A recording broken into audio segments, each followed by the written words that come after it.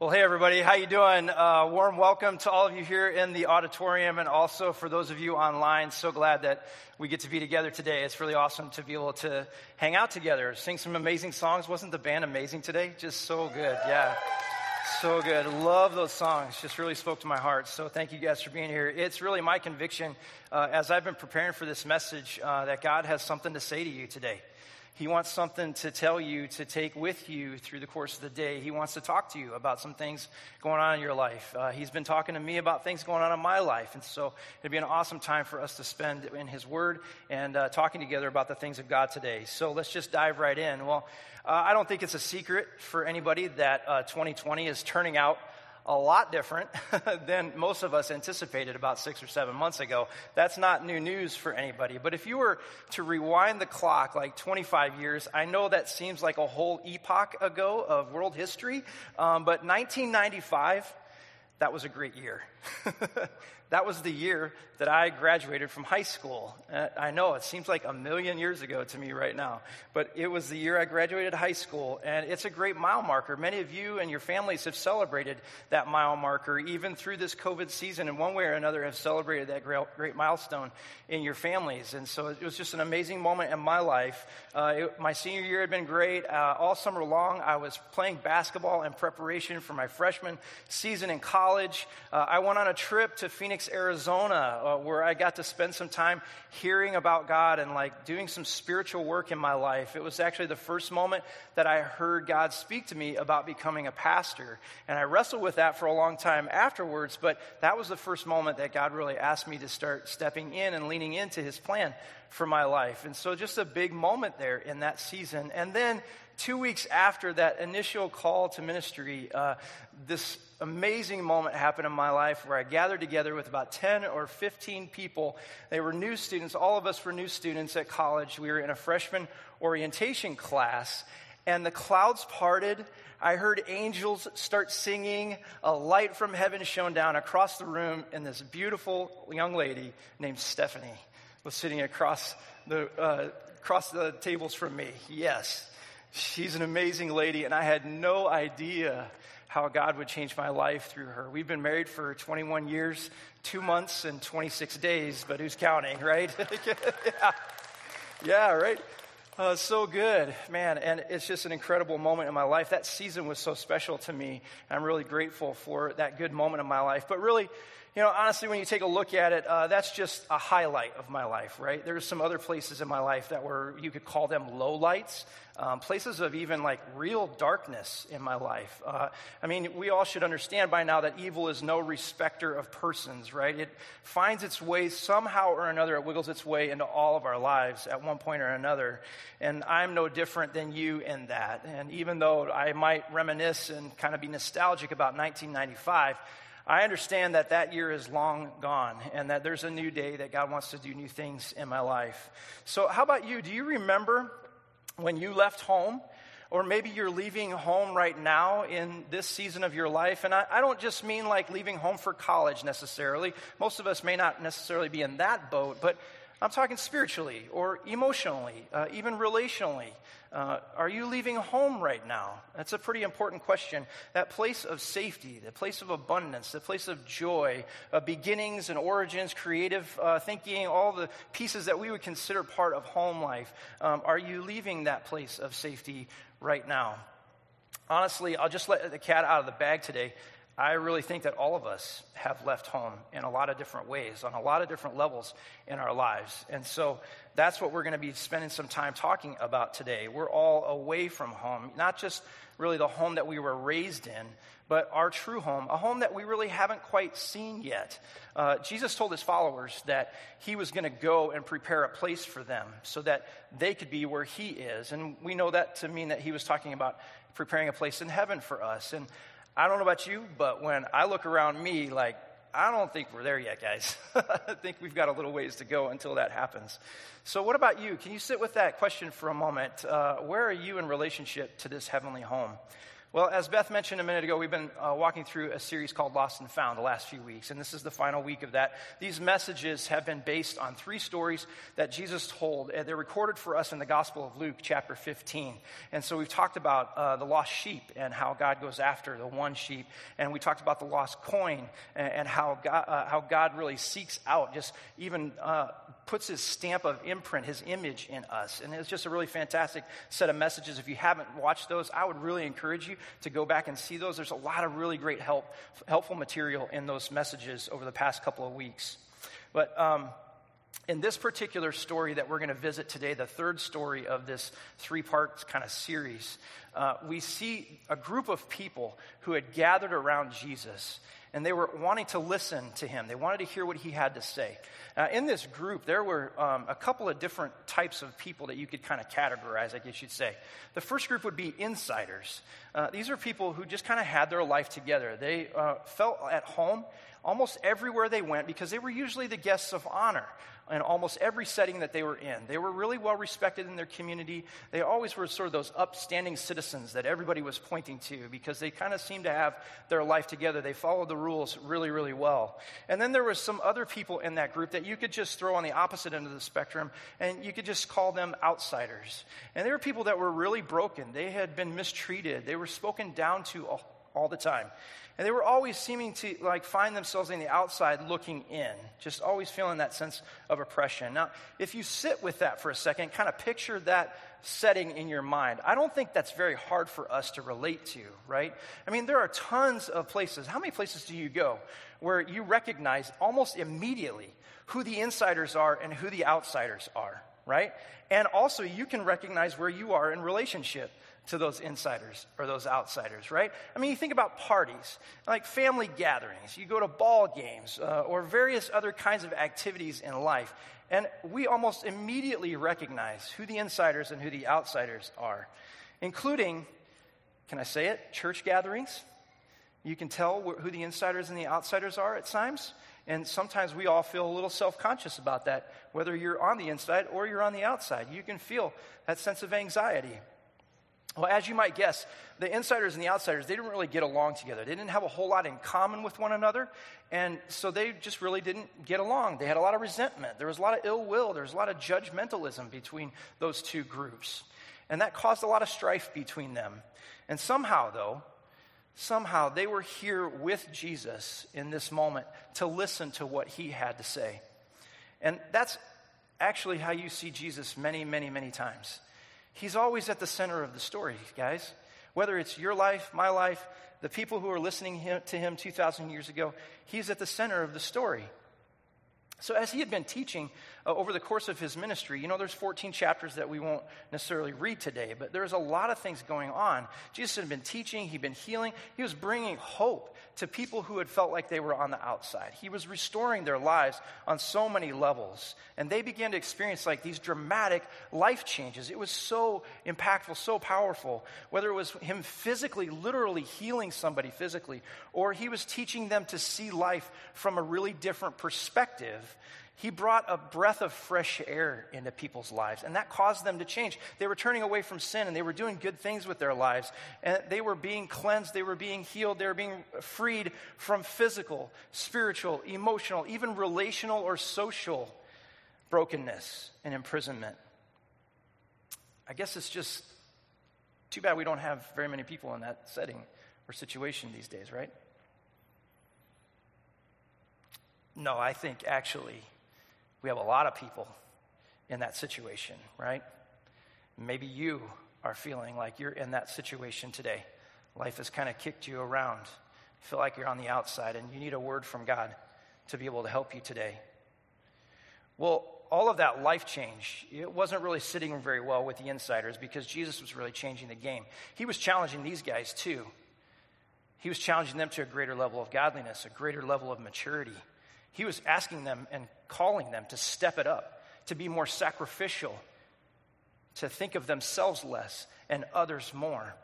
And they didn't really like that kind of change. It required them to follow through on their beliefs in ways that were very uncomfortable for them. And so they gave Jesus a lot of pushback because they kind of liked the status quo. Now you see what Jesus was doing here? He's at the center of the story, and he's got these outsiders that he's pulling closer and saying, come on, guys, you belong nearer than you are. And the people who thought that they were at the middle of the story, he's saying, no, actually, you're really not in the middle of the story, because he was creating a level playing field for all of us. All of us belong in an equidistant kind of relationship with him, no matter what our status is. And so Jesus was trying to help create that level playing field so that these people could share a common faith in him. Exactly what he wants to do with us on so many levels. So when we look at Luke 15, and we're going to do that in just a moment, Luke 15, we are struck by this common purpose that Jesus weaves through all three of these stories. It was simply to bring every person who would be hearing him speak, to bring them close to a heavenly Father, to bring them close to their heavenly home, their true home. And we looked at the lost sheep, and we looked at the lost coin, and now we're going to look at a lost son. This is the pinnacle of Jesus' storytelling in this particular setting. And I'm going to read the whole thing. It's quite a lot of verses, but it's all one story, and it flows together really, really well. I think you'll really be able to engage with it.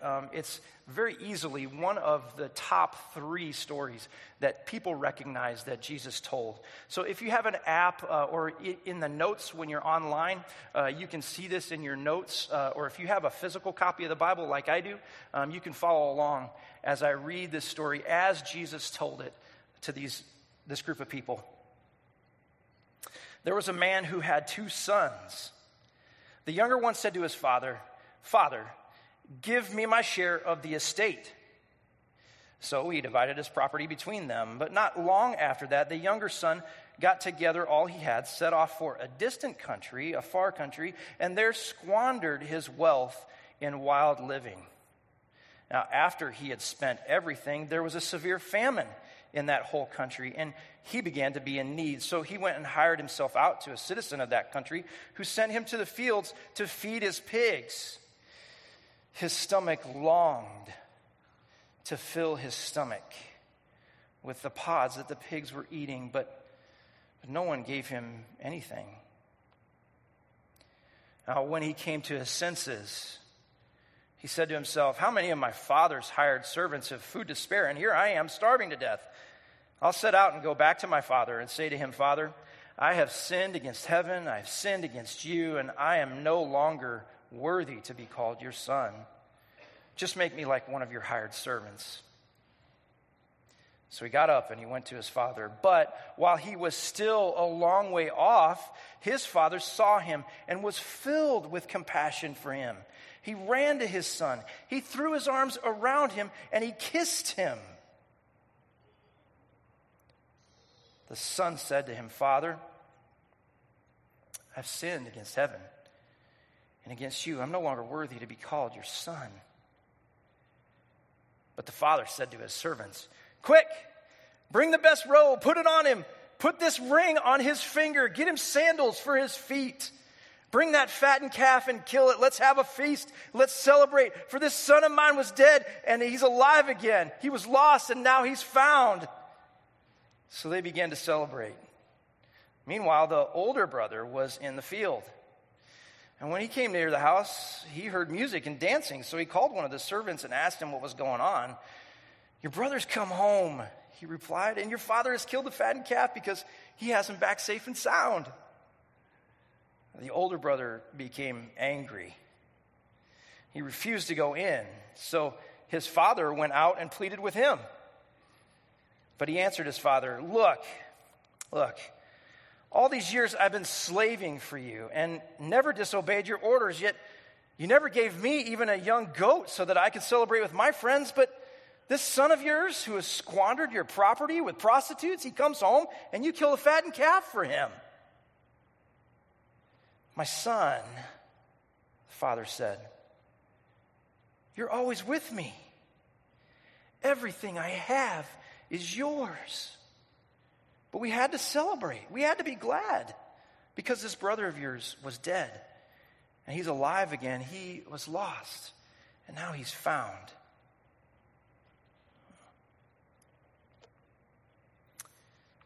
As Jesus tells this story, there's just this massive mic drop moment.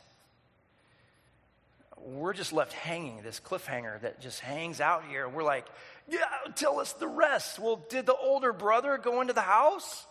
Were the two sons reconciled? Did this broken family get restored? What happened? And then even beyond that, when you go to the crowd, well, how did the crowd respond to Jesus' 3 stories? We're not told any of that, and that's for good reason. That's exactly what Jesus and exactly what Luke, as an author, is trying to help us do. He's trying to cultivate our imagination to respond. You know, you can't just hear a story from Jesus and just walk away like, oh, well, that was nice. I'm really glad that we did that. That was fun. That was good. Oh, he intends you to respond to what he says. And if you want to know where you're at in this story, all you have to do is ask yourself the question that I asked before. Where are you in relationship to home? Now, the younger son, he traveled to a far country because his heart was already far from home. His home was actually with his father, but his heart was wild with passion, and he wanted to just do his own thing in his own way, free of the responsibilities that had been placed on him by his family. And speaking of family, don't forget that older brother's impact, right? That perfect, overachieving older brother. He was tired of living in that shadow. He was tired of being about his father's business, and he wanted to blaze his own trail, live his own life. Now, he thought that he was imprisoned by his family, but he was really imprisoned by his selfish desires. He left his home a son, but he returned a beggar. Can any of us relate to that today?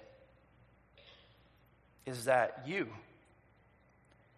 You've made life a mess, broken, used up. Well, that son certainly represented the people, the outsider group that had been listening to Jesus that day. And I think some of us can identify with that younger son as well. Anxious to fulfill ourselves, do life on our own terms, we walk away from our Heavenly Father and walk away from our true home. Maybe even it's just through little decisions in life that we make along the way. And we wind up kind of wondering what happened. I mean, many of us even try to live good lives. We're try to make the right moves, try to do the right things, live kind of wisely and make good decisions, and even try to help other people out along the way if we can. And yet we do all of those things in our own way, and we're trying to do it on our own. And when that happens, when we're devoted to our own way, our heart can't help but lead us into a far country where we squander the things that God has given us. Maybe you're a man or a woman today who's watching from the comforts of your own home, and yet, like, home is anything but comfortable for you right now because of the decisions that you've made in your life. Maybe there's a sin that you've been caught in, or maybe there's a sin you need to get caught in today. A lie, a broken promise, an affair, a shady business deal, any number of a million things. And now, because of that decision or that series of decisions, you've got some distance between you and the people that you love, and more importantly, distance between you and God. Maybe you're watching and you're just completely spent. Maybe you're here in this room and you're just kind of on your last leg. I mean, this season has been tough for all of us, not just pandemic, but all the different pieces of life that combine together to just take our strength on so many levels. Maybe you're really just trying to survive. And wherever you might be, I mean, there's a list a mile long of different categories and places that you might be. You might feel like you're on that younger son journey. And if you are, I want you to pay attention to what the Father does in Jesus' story. Because it's really the Father's attitudes and actions that really change the whole game in this story. It shapes the whole thing. So the first thing that I notice about the Father is that he let his son go. How hard it is it? Man, you know, if you're a parent, you know how hard it is to let your kids go on so many levels, right? But here this father is. I mean, the son basically said, Father, I wish you were dead so I could get my inheritance and go do my own thing. Man, how rude is that?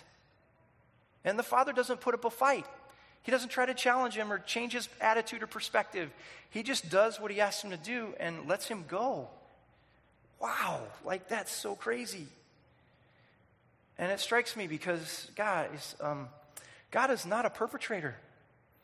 He's not going to strong-arm you into a relationship. He doesn't force us to follow him. That's because he really, really, really actually loves us. Not in some kind of broken kind of way that we experience in this world, but true love. And love requires the freedom of reciprocity. I know that's a big word. It means that the two parties in a relationship need to have freedom to give and receive love together freely without being coerced in any way, shape, or form. That's how God approaches relationship with us. He allows us to leave and even squander the good gifts that he puts in our lives. So amazing. And the second thing that I notice is how the Father is excited. I mean, excited is kind of a mild word, right? The Father is crazy out of his mind excited. Like, he is so stoked up and on fire for the return of this Son. It's unbelievable. Just listen to what he says. But while he, the Son, was still a long way off, the Father saw him, was filled with compassion. He ran to his Son, threw his arms around him, and kissed him. Can you imagine that kid coming from the pigsty, being in beggar's clothes, and his dad just wraps his arm around and plants a big kiss on his face? Man, that's a picture of love. So there's a few things that we draw from that. We can see our Heavenly Father love us in these same ways. Guys, he sees us. He sees you right now exactly where you are. No matter if you're in this room or somewhere else across the country, around the world. He sees you. He knows the days that have been allotted for us. He knit us together in our mother's womb. He knows us and he sees us. He's full of compassion towards us. He suffers with us. He's in the fight with us. His heart is overwhelmed with compassion. He runs to us, throws his arms around us, and kisses us. That may feel like a little bit of an awkward statement. That's how passionately, intimately God loves us. He reinstates us just like the Father. Get the robe, put the ring, get the sandals. He wants to reinstate us into our rightful role in the family. And he celebrates our transformation with a great big party. That may feel weird to us, but that's really a result of our brokenness, not his. We don't have hope today because we have a dad. We have hope today because we have a good dad. He's a good father. The Father that Jesus wants us to know is not afraid of our mess. He's not thrown by our awful treatment of him. He's not deterred by our stench. And to be sure, some of our lives, all of our lives at some point, really stink. They smell bad. And he's not standoffish. When we approach, he runs to us. Now, if you can identify with this younger brother, these tax collectors and sinners that were in Jesus' crowd, I just want you to know you can come home today. You can come to your senses. And you can return to your Heavenly Father where you belong. In fact, this compassionate Father, he'll interrupt you right in the middle of your explanation. That's exactly what the Father does in Jesus' story, right? The Son is trying to explain how unworthy he is, and the Father just interrupts him and says, hey, let's get the party started here, because this boy that was dead is now alive. So it's time to stop rehearsing your I'm sorry speech for God. And it's time to simply receive his goodness in your life. Maybe you've never had anybody receive you like this, and this is brand new, but you can get that new start today. You can be done with the, well, I'll make it up to you. And how do I earn? You can be done with all of that and just receive his goodness today. We call that saying yes to Christ here. And it really simply means that you're ready to admit and be done with sin in your life. You're ready to be done with the effects of the sin of other people in your life. You're ready to receive his forgiveness that was bought and paid for by Jesus' death on the cross and his resurrection from the grave. It means that you believe you have a compassionate Father who's really ready to receive you, just like a lost sheep, like a lost coin, or like a lost son. That's exactly what the younger son did. He returned to his dad when he came to his senses. And you can come back to your dad too. He's ready to restore you in the exact same fashion.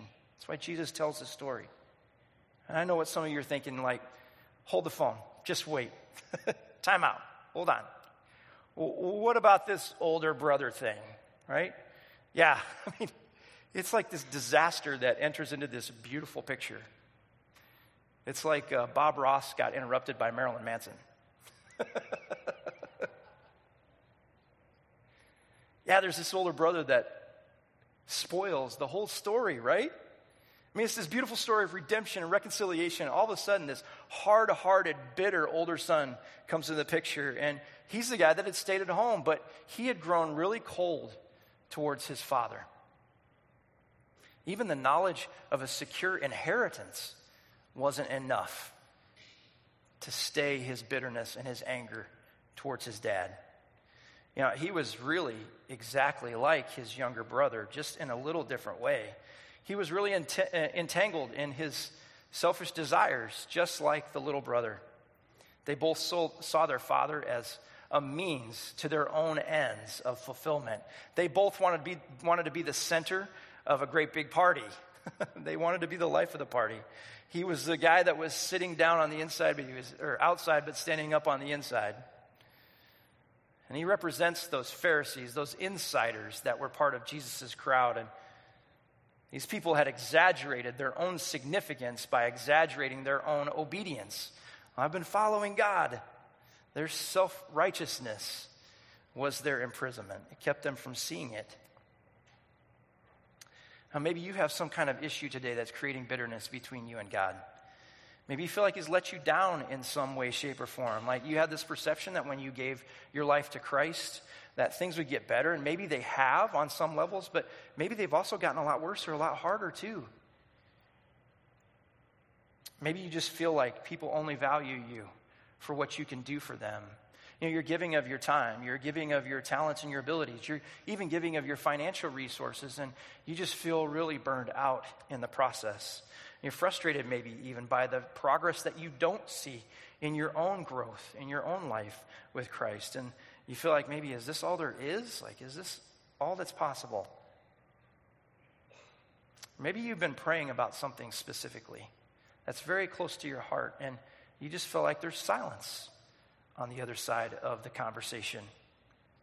You know, there's lots of ways. Again, the list is a mile long of ways that we don't really get our goat to celebrate, that we don't get our fair share. We don't get our full benefit that we feel we should have. And if that's you in any way, shape, or form today, I just want you to know you don't have to stand out in the dark like the older brother. You don't have to stay there. In fact, your need for an answer or your need for your fair share right now, it might really be preventing you from joining an amazing family party. And you can make a different decision today too, and we call that going all in. And it really is based on the character of the Father, that character that remains the same. It's consistent for both sons. Just listen to what the Father says. My son, you are always with me, and everything that I have is yours. It's the same compassion that this father has for this older brother. He wants to be close. He wants to share out of the abundance of his love and his possessions. He wants the son to be with him in all that he does. We have that kind of father. And you can go all in with him. Take that next step with him today. Now, you may be part of the family of God, but you might still need a heart change. Just like this older brother. Maybe you've been holding back. You've been holding out, or you've been holding something against God. And you just need to lay that to rest and just be fully on fire and part of the family. Now, I don't know how you left home. As I said before, I think we've all left home on some level or another. I don't know how that story has gone for you, how you left home. What I do know is that it's time to come home. It's time for all of us to be part of an amazing family with the best dad in the whole world. And if you want to do that today, I want to invite you to take that step Again, we're not going to coerce you. We're not going to strong arm you into this. I'm just setting it up for you to step in freely. If you want to make that decision, if you're feeling like the younger brother or you're feeling like the older brother, you're watching online and this message is impacting you, you can click on the Raise My Hand button that's popping up in your chat right now. And if you're here in the auditorium, you can pull your phone out and you can text the letters YTC, that just stands for Yes to Christ, YTC, to the number 555-888. It'll be up here on the screen for you to know. And when you do either of those things, we're just going to ask for a little bit of contact information from you so that we can celebrate what God is doing in your life, because I know that He's impacting somebody's heart right now, whether they're here in this room or they're connecting with us online. Now, when you do that, there's a couple of things that will happen. The first thing that will happen, and most importantly, there is a massive party that's going to happen in heaven. Can you imagine the angelic beings and the saints that have gone before us that are just waiting? They're like, come on, just say yes. Just go for it. They're ready to throw this great big party for you as you make that decision to return to the Father. And the second thing that's going to happen is we want to celebrate with you too. We're your church family. And we want you to know how much we love you. And so we're going to connect with you today about the decision that you make. We're going to follow up because you matter to us and you matter to God. So whether this is your first Sunday or this is your 100th Sunday, the ball is in your court, just like this big cliffhanger that Jesus gave to his audience. The ball is in your court. And if you want to make that decision right now, either by clicking the Raise Your Hand button or texting YTC, I want to pray for all of us today as we receive this story into our lives to take those next steps with God. Would you bow your heads with me? Father, thank you so much for your love. Thanks for your power, your peace, and your generosity. We're so grateful for what you're doing right now in people's hearts. I know we're here for the one more. We long for people to be connected with you because you're the best person that we know. We want everybody to have the opportunity to know you. So Jesus, wherever people are right now hearing my voice, I pray for your blessing in their lives, that you would walk with each one in the midst of whatever situation they're facing today. I pray that your grace would draw them close, that your grace would help them take a next step, just like you've helped me over the years take those next steps that you've wanted me to take. We're so grateful, God, to be called into your family. Thank you for seeking us out, the lost sheep, the lost coins, the lost sons and daughters. We give you the praise for all these things, God. It's in your holy name that we pray. Amen.